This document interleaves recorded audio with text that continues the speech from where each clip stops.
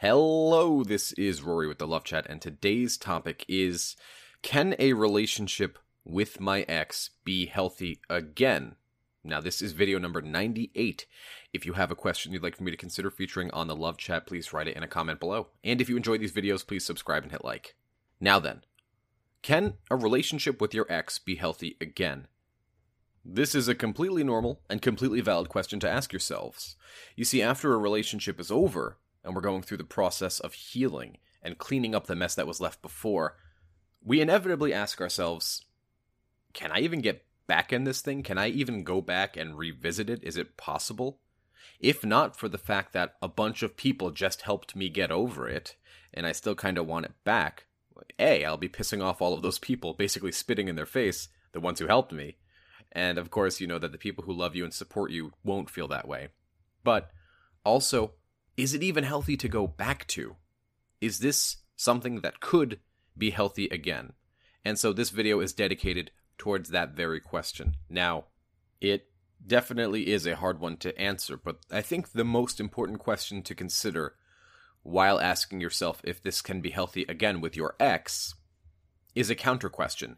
And I was talking to one of my coaching clients this morning, and it really got me thinking about this, and I was inspired to do a video on it.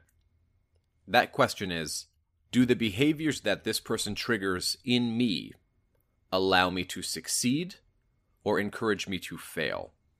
So let me give some examples of this idea. I had a buddy who had a girlfriend in college, and this girlfriend was not very good for him in terms of his studies. Now, she would always convince him not to do his homework, or rather to play video games instead of focusing on himself. Basically, the whole mentality of, instead of going to the gym, my girlfriend convinced me to come home, cuddle with her on the couch, and watch a movie. It sounds great, right? And certainly, there are days where that's completely fine. Lounge about, relax, and just focus on cultivating and communicating with your loved one. But when this happens, so often, it usually leads to your detriment. So the most important question is, if you go back to that relationship, will it be more of the same, more of them encouraging behavior that brings you down?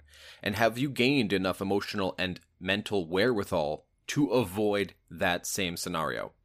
Saying no, just like we talked about a couple of videos ago. Say no to the things that you know that will be to your detriment. But remember that in all things there must be balance. And so sometimes it's totally fine to skip a day at the gym to hang out with your partner and just lounge about and relax, spend a day in bed. Be lazy. But there are many more times where you should say no to doing that exact thing. There has to be a balance. And relationships usually fail when it comes to this type of issue because the balance is lost.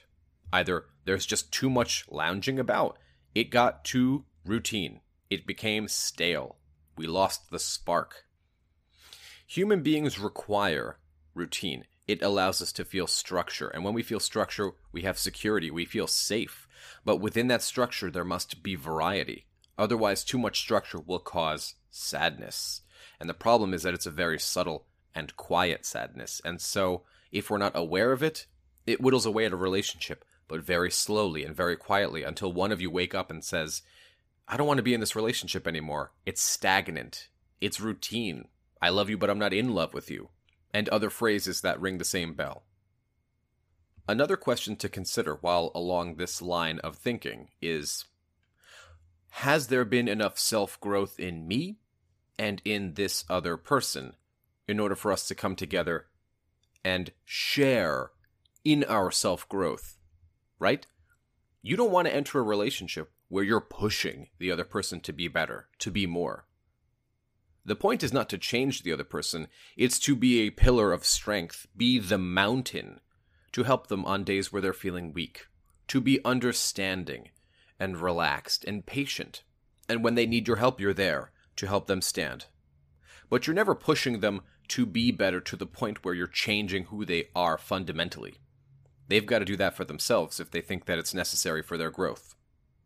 So, what I really want you all to focus on today is, will a relationship with my ex inspire behaviors that are to my detriment? Or have we both grown and gained perspective and gained the wherewithal to focus on our lives, to keep pushing each other to be better for each other, but mostly for ourselves? It's a big question. And so many of the people that I talk to tell me, I've done so much growing and I'm such a better person. And so many areas of my life are fulfilled, but I still yearn for a relationship. I still am excited about another person. And that's totally okay. But you want to have another person who's able to keep up with the self-growth. Because that's who you've become. That's who you are now. Somebody who expects better, who's happier, who looks and acts more attractive. You deserve this, and you deserve a relationship with somebody who's excited to be with you and who would never dream of leaving you. And this person knows that if there's a problem in the relationship, they can sit down and calmly talk with you. You deserve these things. And so now it's time to expect more from yourself. Expect more from your partner. These thoughts will help you be more successful moving forward. And that's all I had for today. If you found my video helpful, I'd be very grateful if you'd subscribe and hit like. Please leave a comment below and tell me how I did on this video and what topics you want me to cover in the future. Additionally, as a thank you to all of my subscribers, not only for sticking with the channel, but as a thank you for focusing on your personal growth, I've discounted the prices on the coachings if you're interested in personal coaching on your situation. As always, I'm proud of each and every one of you, and this isn't easy. But another simple question to ask yourself is, in 3 months, will I have been happy